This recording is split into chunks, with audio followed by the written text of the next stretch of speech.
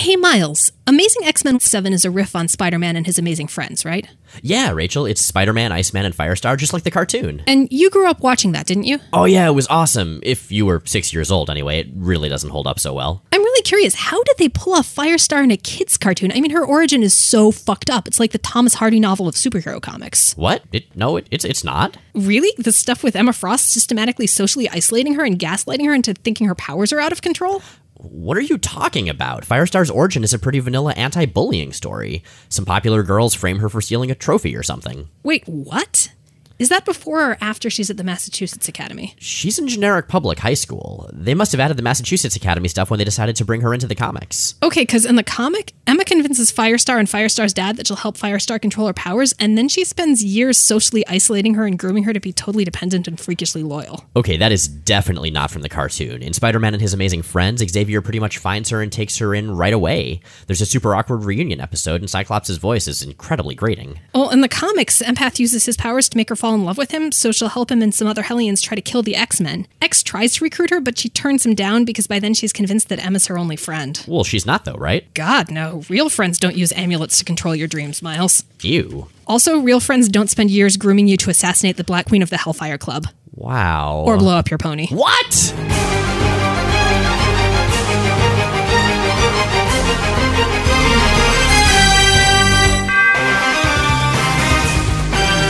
I'm Rachel Edidin. And I'm Miles Stokes. And we are here to explain the X-Men. Because it's about time someone did. Welcome to the 15th episode of Rachel and Miles Explain the X-Men, where we walk you through the ins, outs, and retcons of our favorite superhero soap opera. Before we get started today and dive into more glorious Claremonty goodness, we have a couple of announcements. And they're really cool announcements. So first of all, starting July 31st, Rachel and Miles Explain the X-Men is going to be available not only through the avenues you're used to, so our website, iTunes, and Stitcher, but also at comicsalliance.com. New episodes are going to be going up every Thursday. They'll still be going up in all the normal places at the same time they do now, so Sunday afternoons, but there'll be a little bit of an extra window to go check them out at Comics Alliance. And at the same time, we are launching a Patreon campaign.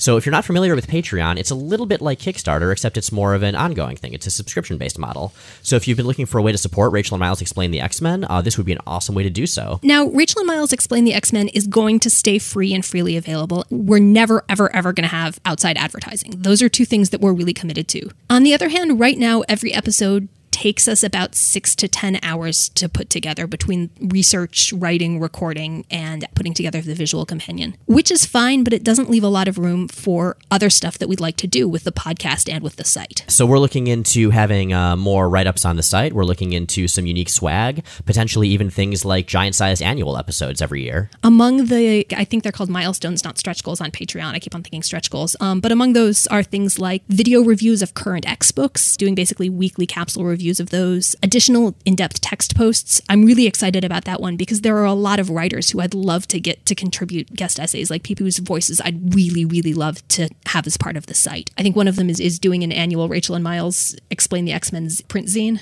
Oh man, yeah, that would be awesome. So yeah, check it out. It's linked from our site, rachelandmiles.com. We'd really love if you supported the podcast, and if not, we just would love for you to keep listening forever. Meanwhile, X-Men and Magneto. Oh man, Magneto's back and I'm so happy about it. What's more, this is going to be the Magneto that we've come to know and love. I mean, we'll get to this in greater depth. We loved him before too. Well, yeah, see, that guy does do some good speechifying, and I respect that in a supervillain.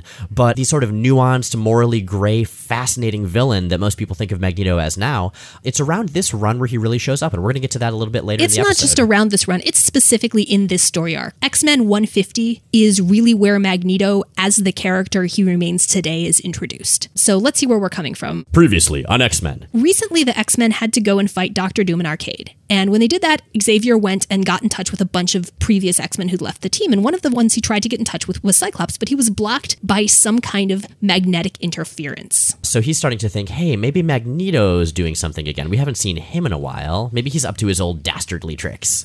So where is Scott at this point? Cyclops has been taking a break after Jean Grey died in the Dark Phoenix saga, seemingly.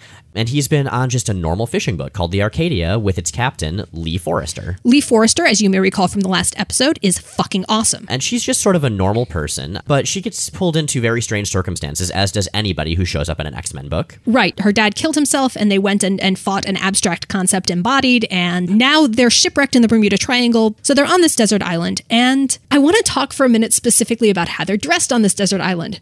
Because over 3 episodes, they lose all of their clothes. It's basically, if you've ever played Prince of Persia: The Sands of Time, this is the same progression. Oh yeah, and I also like that sort of as their relationship heats up, because of course they were sort of romantically involved at the beginning of this, and they're very much so now. It's like they just can't keep their clothes on around each other. And in fact, their clothes cannot stay intact around each other due to the sheer heat of their passion, presumably. Yeah, they start out with jeans, and then they're capri length, and then like by the time we get to X-Men 148, they're just teeny tiny like Sauron-style jorts.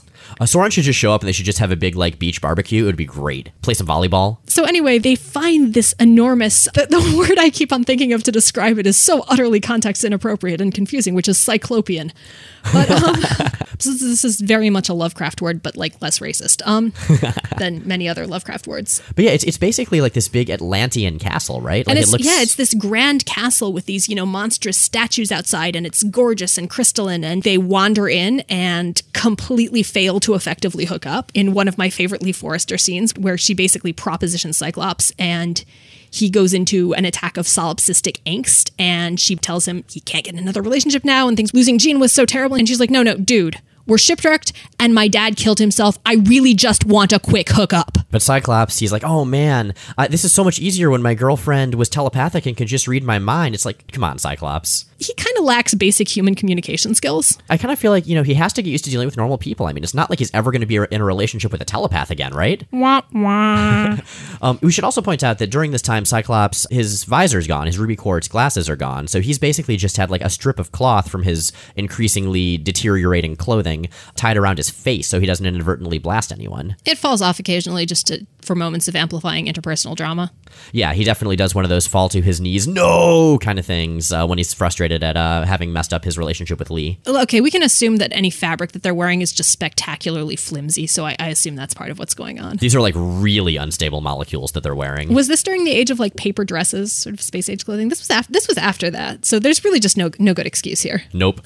So anyway, the point is they find a giant castle, and what's kind of surprising to the readers is that, big Atlantean castle, you figure like, okay, it's Namor, or maybe it's some of the people from the Atlantis Attacks crossover a little bit later. But we're going to get back to that in a second, because meanwhile, back at stately Xavier Manor, Angel is in a snit. Angel, you may recall, he left the X-Men in Giant Size X-Men #1 at the very beginning of Claremont's run. He leaves the X-Men a lot. Yeah, and no one really ever misses him. Well, he came back around the Dark Phoenix saga to help out and stuck around for Days of Future Past, but at this point he's just not used to the new team, and specifically he's really upset with Xavier about Wolverine being on the team. In defense of Angel at this point, Wolverine does spend a lot of time actively attempting to kill his teammates. He gets pissed off and tries to stab people like every issue. Well, and there's I would be kind of upset about that too. Yeah, and there's also the fact that Wolverine really has killed quite a few people over the course of his time on the X-Men. Like, not just, injured them or done like on the cartoon and wrestled with them with his claws out but never injured them beyond that. No, he straight up murdered a lot of people. They were all faceless Hellfire Club peons. And again, it's not like that's going to come back to haunt them, right? It's not like that's going to come back to haunt them in stuff we'll talk about later in this episode. So anyway, Angel leaves for an exciting solo career of dodging airborne projectiles and I guess being super rich. But it's okay because we've actually got a couple new people who show up at the mansion. First of all, Illyana Rasputin, who was introduced a while back as one of Arcade's hostages, who is Colossus's adorable scamp of a little sister. And like we mentioned last episode, she's basically every stereotype of cute little Russian girl. Yeah, enjoy that while it lasts, X-Men. Slight fast forward, she's going to end up becoming Magik, a member of the New Mutants and one of the most complicated characters in X-Men history. And if you've been listening to this podcast at all or reading X-Men at all, you know what a statement that is. Woohoo! Also, this issue, we meet a young woman who shows up at the mansion and introduces herself as Banshee's estranged daughter. This is Teresa Cassidy. She will later be known as Siren with a Y. And actually, I think she's going by Teresa Rourke at this point. This is before the Cassidy reveal. Oh, yeah, okay. Which takes about 2 panels, but Hey, nonetheless, it's important to be detailed. anyway, she's been raised by Sean's estranged cousin Black Tom, and presumably also Juggernaut, since they're kind of hetero life mates. And presumably also Black Tom Cassidy's shillelagh. I love saying shillelagh, and now I've been able to say it again. Continue. And presumably also the leprechauns of Cassidy Keep. Does she know Wolverine's real name? Because the leprechauns told her? That would make so much sense. It would. Anyway, she shows up and there's a brief and touching reunion, which we then just ignore and don't touch on for a really long time. Later on, she's going to eventually change her codename to Banshee. She's going to join a bunch of X teams. She is currently, I believe, the Goddess Morrigan. It's a little weird, but yeah, she's cool, so whatever. Cut to some of the other characters at is this like a disco club or what? Oh man, so Kitty, Storm, Stevie Hunter, and Spider-Woman, who is hanging out with the X-Men briefly for no apparent reason, decide they're going to go out to what appears to be a disco dinner club to see Dazzler play. Is this like dinner theater? Is that how Dinner it works? disco? Oh my, was that a thing? Maybe this is like the last gasp of disco as it's attempting to adapt to survive. If this podcast ever falls through and our other jobs also ever fall through, we are starting a disco dinner theater. We are absolutely not doing that. They're here, they're watching Dazzler perform, and she's performing a bunch of different types of music, supposedly, but she's still It's dressed... not. It's totally disco. I assume she's just like, this is classical. It really is, and then it's just disco. She's just lying about it. So the important thing about this is that it introduces a character named Caliban, who is going to be around a lot more later. He's one of the Morlocks, and this is the first point after Days of Future Past, actually, that we really see Claremont delving into mutants as a metaphor for systemic oppression.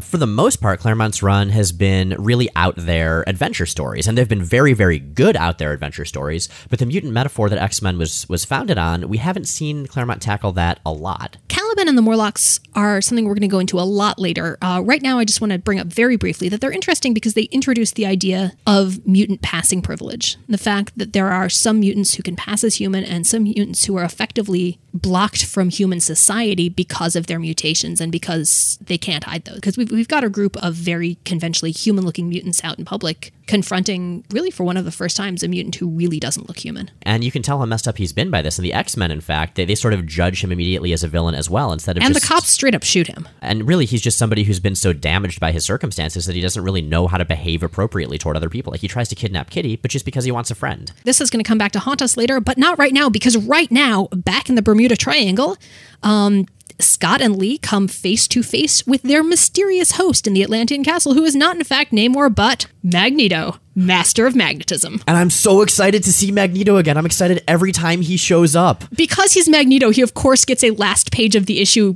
great splash page reveal too. There are certain things that are just completely consistent in Magneto's appearances, and that's one of them, and it never fails to make me really happy. Right, like they could end every third issue of X-Men with, holy crap, it's Magneto, and I would really never get sick of it. No, he has to declare it himself or the gag doesn't work. Holy crap, I am Magneto! Like that? Right. So at this point, for narrative parallelism, Xavier decides to actually start following up on his revelation that Magneto was the one interfering with the signal. Yeah, this would be a little too convenient with him saying, I wonder what Magneto's been up to. Let me sort of recap everything, our entire history with this character. My telepathic powers are telling me he's going to become narratively significant really soon and may develop dynamically. But to be fair, I mean, there was that weird thing with the magnetic fields of the Earth interfering with his telepathy somehow, so at least there's some reason for him to do so. While Scott and Lee are engaging in cartoonish hijinks on the island trying to keep Magneto from figuring out who they really are, Xavier is on his supercomputer researching magnet stuff when his efforts are foiled by Kitty Pryde bursting through the wall in the best outfit ever. Now, we say best outfit ever. We might also mean worst outfit ever, but when it comes to an outfit like this, both of those descriptors equally apply. It's got every color and every material known to man. It's gold and purple and green and blue and sparkly, and it's wonderful. If you saw Logan Bonner's Pride slot drawing on the blog last week, this is the costume it's based on, and this is the costume that inspired it. We talked about how Kitty Pryde is so very 13 years old. This is the costume that a really enthusiastic 13-year-old who really wanted to be a superhero would put together. It's this like gold lame unitard with exercise stuff over it and like a shirt with lightning bolts and fucking roller skates because of course she idolizes Dazzler. Of course. And she can't roller skate very well. And it's delightful. Part of me kind of wishes she kept this costume for longer, but as it is keeping it for the few issues she wears it, maybe that's enough. Yeah, like Kitty Pryde's completely ridiculous and utterly teenagerly taste in superhero costumes is a running joke in this era. It's one of my favorite small offhand things about the character. In the meantime, Xavier's, he's annoyed by Kitty being a child child and phasing through his computers while he's using them because that messes them up. And he sends the X-Men to go check out Magneto's old underground volcano lair and bans Kitty, who, of course, being a plucky young teenager, stows along. This reminds me inexplicably of the stowaway scene from Santa Claus Conquers the Martians. I don't know why it does. I think because she's just sort of stows away in a random box. Maybe that's why. So let's talk a little bit about where they're going. Now, we've seen this base before.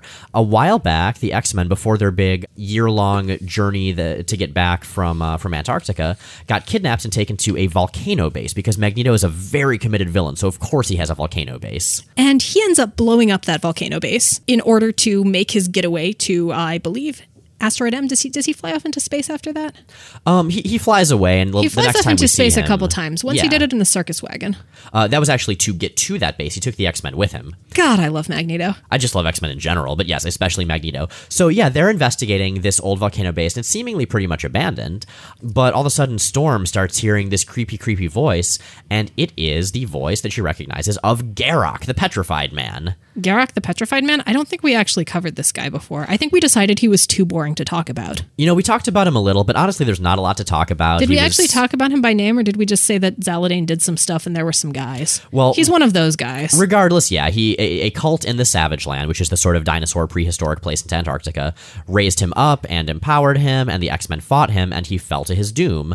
Storm tried to save him, but wasn't able to do so. So now he's back, and he's really mad at Storm, a little bit misguidedly. And yet still completely lacks any kind of distinct personality. Like, I actually thought he was a robot for this entire issue, because the only thing that actually damages him is Kitty phasing through him, which to me indicates that he must be electronic, but it turns out he's not. He's just kind of inconsistent and dull. Oh, dude, okay, so yes, I can sort of agree to a point, but you know that I do like a good villain speech, so Kitty Pryde runs into him, and he introduces himself thusly.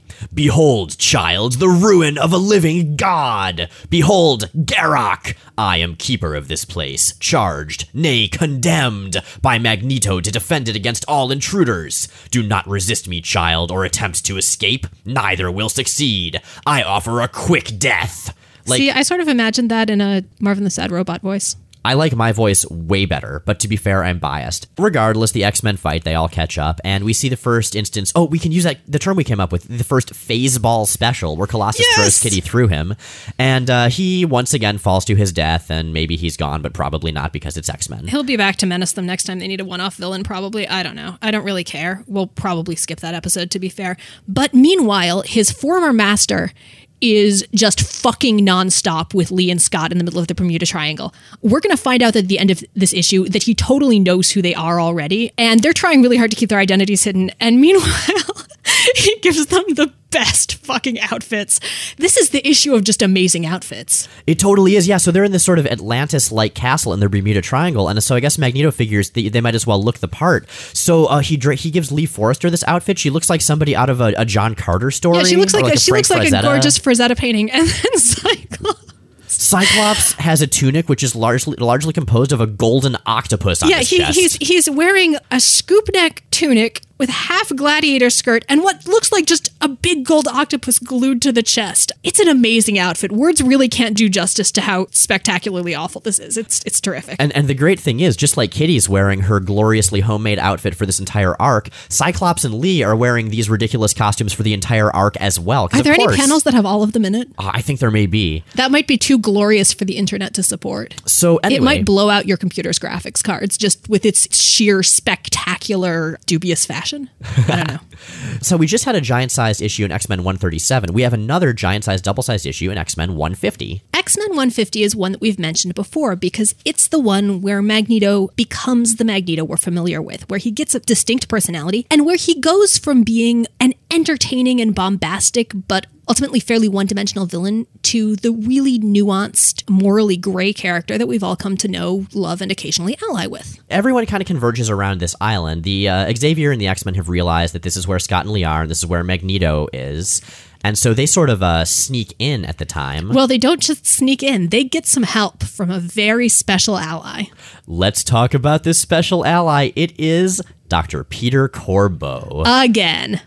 We're a little obsessed with this with Peter Corbeau. He's not actually very significant. He's not even actually very interesting. He keeps coming back. What he reminds me of is like in a role-playing game when the storyteller has an NPC that they really, really like, but the players just don't care. So the character keeps coming back and the players every time are just sort of meh. I was thinking about this, what does he do when he's not helping the X-Men? He's a scientist and he's got a ship. He's a ship captain. His ship is the Deja Thoris too, because this is just the John Carter arc. And he's also an adventurer. And so I decided that maybe when he's not helping the X-Men, he's on whatever the Marvel 616 equivalent is of that old educational series, The Voyage of the Mimi. Holy shit, The Voyage of the Mimi? Yeah, and if you grew up watching this in science class, have the theme song stuck in your head. You're welcome. God damn it. I'm going to be like saying all my lines. And Magneto has some powers. Okay, we need to stop that.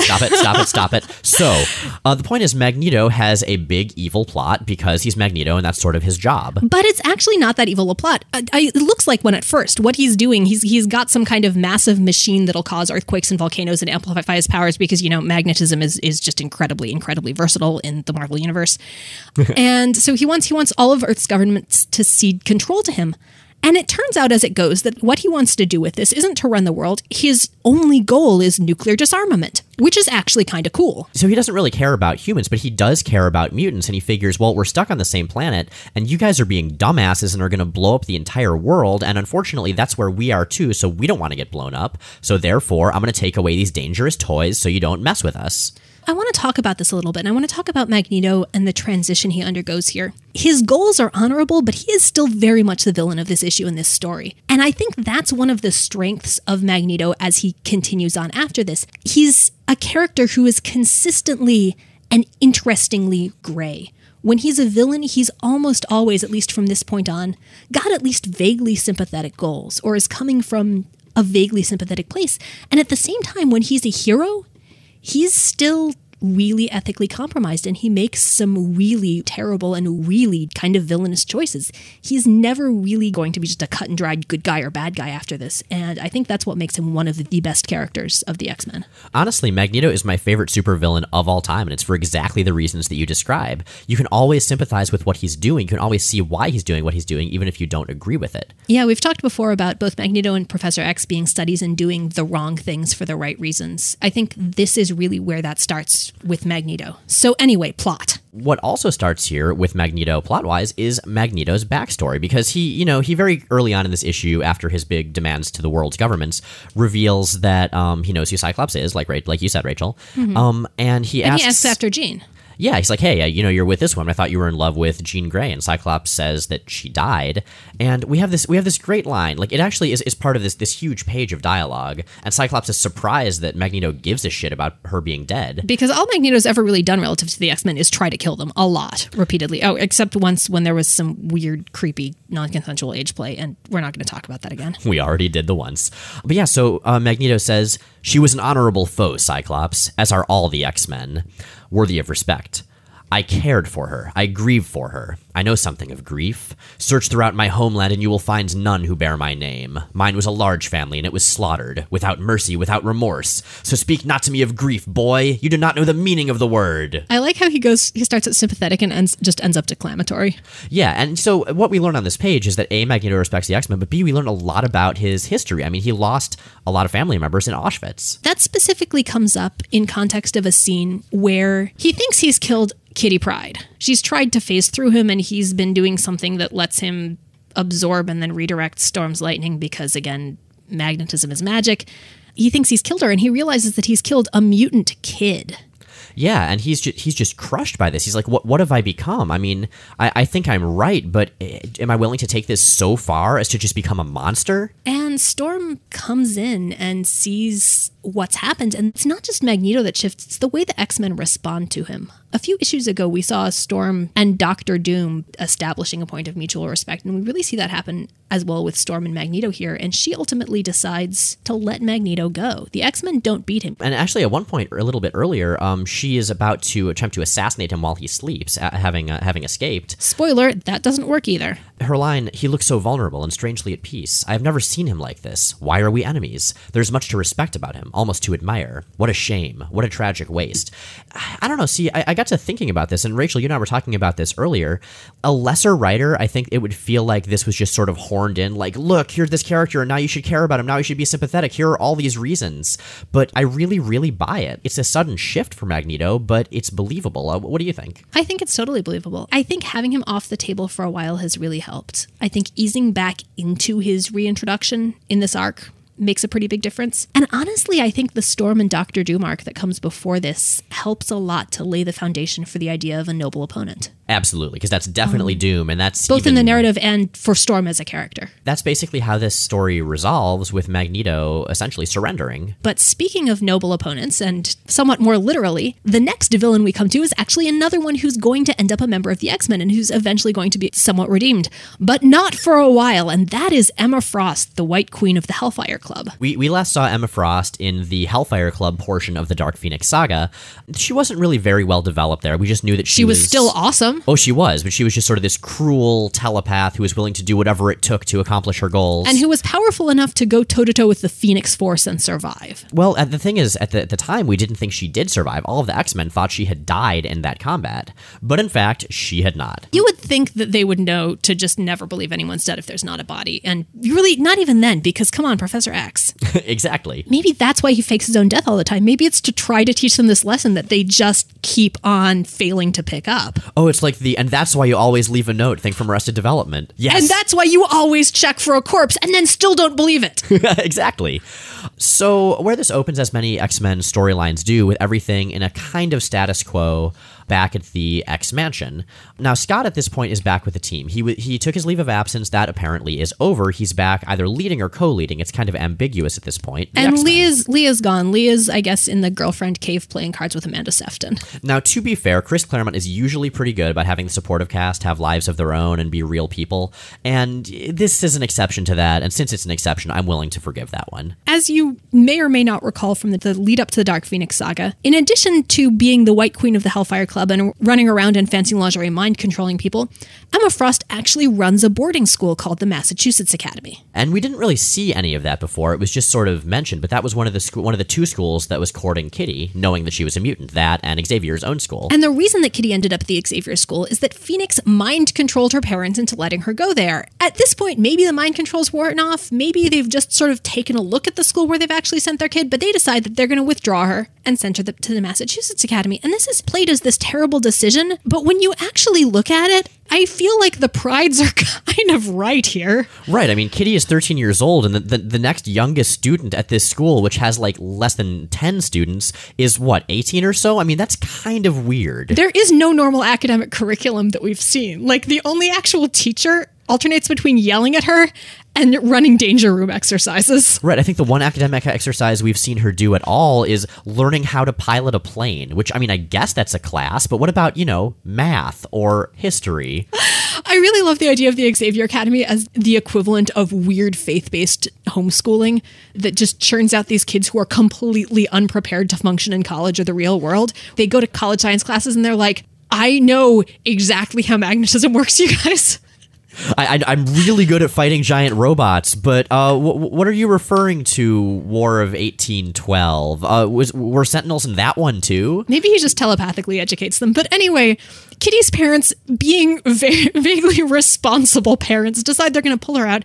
They're going to send her to the Massachusetts Academy. They're also incidentally getting a divorce. So she basically gets one long, yeah, fuck you letter, which at 13 is just the end of the world on a bunch of fronts. Yeah, and Storm actually goes to comfort her, and she's basically saying, hey, my whole world is falling apart. My family's splitting up. My surrogate family here, I have to leave. Like, are you going to stop loving me too, Storm? It's really sad. And Storm and Kitty's relationship is the center of a lot of this. This is one of those interesting friendships and relationships that's super familial. And I mean, the context in which it's used in this story is very, very much surrogate parenthood. I feel like eventually we're going to have a longer discussion about these two characters, and that's something I actually wonder about this, is I feel like these are the two characters around whom there's consistently the most queer subtext in X-Men, but it's not really something that often extends into specifically their relationship. Right, exactly. It's going to be like, Storm and Yukio, or Kitty and Illyana later on. Or Kitty and every single female character in Excalibur and any other team she's part of for years. Yeah, but this is very much like a familial, I should say, mother and daughter kind of relationship, and I think the comic really sells it really effectively. I totally buy it. And Emma Frost Frost certainly knows about it because it's the linchpin of her dastardly plan.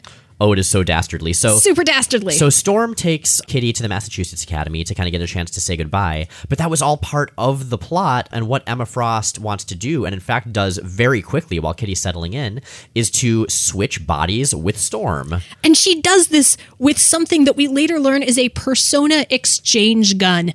God, Emma Frost has the best evil gadgets. Where does she get those wonderful toys? Right? She had this thing that made Mastermind basically telepathic. She's got this persona exchange gun. One of the things I love about supervillains in the Marvel Universe is that they're all apparently capable of building these incredibly over-the-top gadgets that do otherwise impossible things, even if like science is not their shtick. Well, she's got the Hellfire Club's resources backing her, and these are the guys who effectively hacked into Cerebro. So I assume that they've got a lot of super science going on. They've got whoever changes Donald Pierce's oil and puts him up on Jack's spinning rims. Anyway, Storm is in Emma's body. Emma is in Storm's body, and Kitty doesn't realize that either of these things is the case. But speaking of the Hellfire Club, while the various body snatching is happening in Massachusetts, they attack the X Academy with Sentinels because unlike Magneto, who really cares about the preservation of mutants, all the Hellfire Club really cares about is being super powerful and rich. What ends up happening is that the Hellfire Club effectively captures the X-Men in the X-Mansion, and they have some of their goons there. They have a few of the inner circle. We have Shaw, we have Emma, and we have Leland. If we're going to talk about the Hellfire Club, I want to talk about two really specific Hellfire Club characters who are introduced in this arc, who are my two favorite characters in this arc, and those are Harvey and Janet. Harvey and Janet are the real heroes of this issue, nay, this title, nay, this medium. Harvey and Janet are these two random-ass Hellfire Club guards who just keep on showing up in this story, who every time we see them, like especially in 151, because there's a combination of artists on this. I don't remember. It's three different people. And this is like the only issue in this era where everyone has really convincing casual body language. Because everyone looks like Byrne is great, but Byrne is iconic and everyone looks like they're posing. Cockrum is great, but again, same deal. This is the issue where people stand the way people stand. And we see Harvey and Janet and, we really get a sense of their rapport. And they also just randomly have names. And they have these really, really mundane names. So, Harvey and Janet, it's really just a job to them. Harvey got laid off from the plant a while back, and he was looking for all the work he could find. And Janet's kids are in college, and she wants to go back into the workforce. They're friends. They and their spouses play bridge together every Sunday. And they've gotten really close at work, and they started to really question, and they started thinking about having an affair, and there was an almost kiss, but then they realized, no, our families are too important to us. We can just be friends. Men and women are allowed to just be friends. And they're colleagues. Man, I love Harvey and Janet. Harvey and Janet miniseries. Someone write it. Go. Yeah, if you're bored this week, write us some Adventures of Harvey and Janet fan fiction. We're rooting for you, Harvey and Janet. Actually, one thing that is kind of cool on a more serious note is the Hellfire Club goons at this point, they're pretty equal in terms of their male and female composition, and that's kind of cool to see. They're also all really pissed off at Wolverine, which brings us into issue 152 called The Hellfire Gambit, because apparently another hallmark of like the 140s and 150s is that every other issue will include what's going to become the name of one of the X-Men. Rogue Storm, Hellfire Gambit, etc. I assume that wasn't planned. Maybe later on he just got sort of confused and tried to mine other issue titles.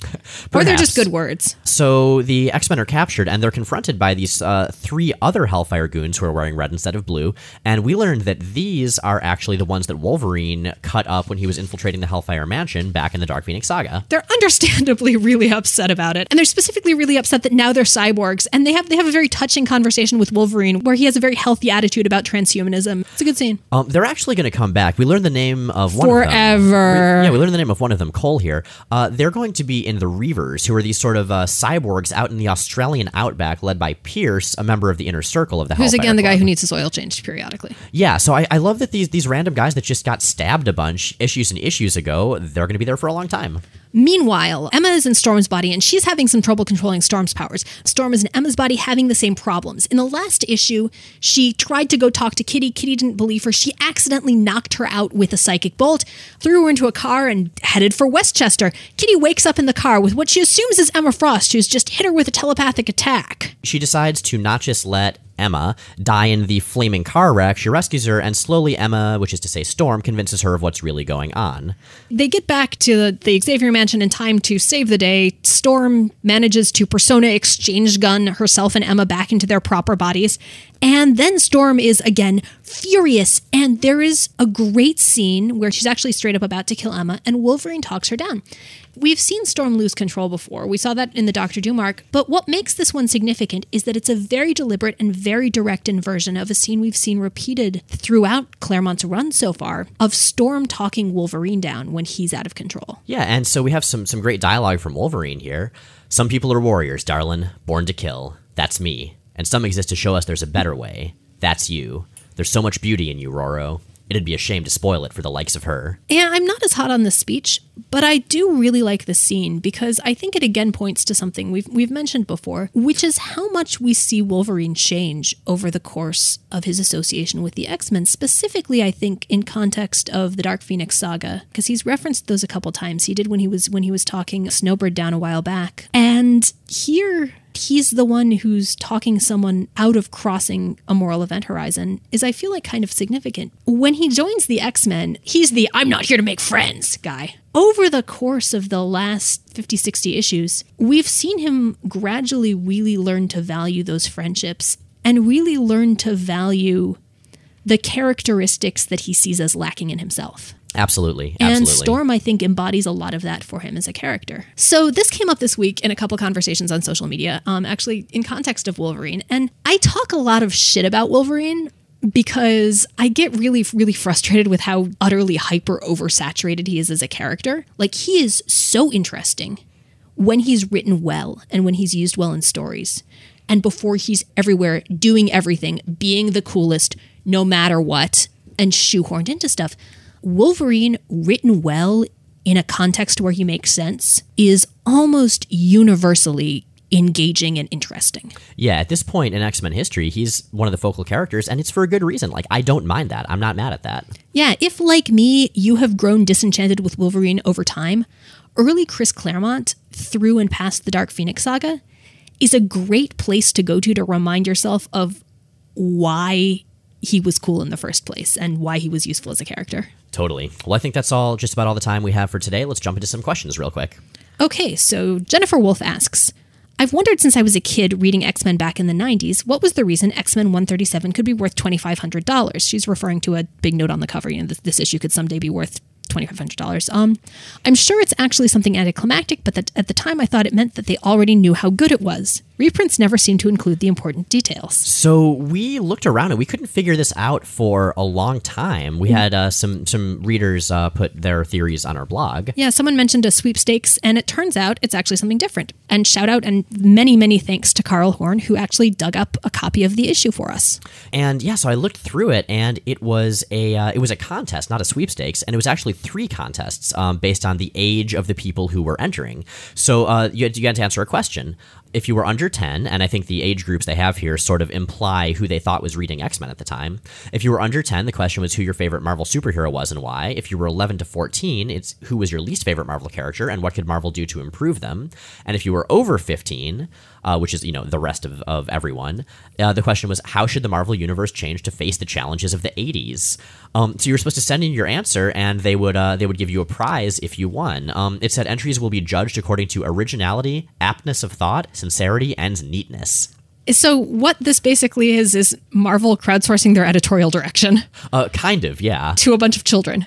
I know, I love that. This explains the 90s so much. So they kept doing it. We'll go ahead and I took some pictures with my smartphone. I didn't want to mess up the issue by scanning it. We'll see if we can get those on the blog. Yeah, it's a cool contest, and they're actually great questions. Good jumping off points to think about stuff. Yeah. So second question. This is from Doug Thompson. Didn't Lee Forrester hook up with Magneto at some point on his Bermuda Triangle Island base? I think it was her, and I remember finding it an odd pairing. Of course, now that I've read through Inferno and the Dear God, My Eyes, Havoc, Madeline Pryor stuff, it doesn't seem strange at all.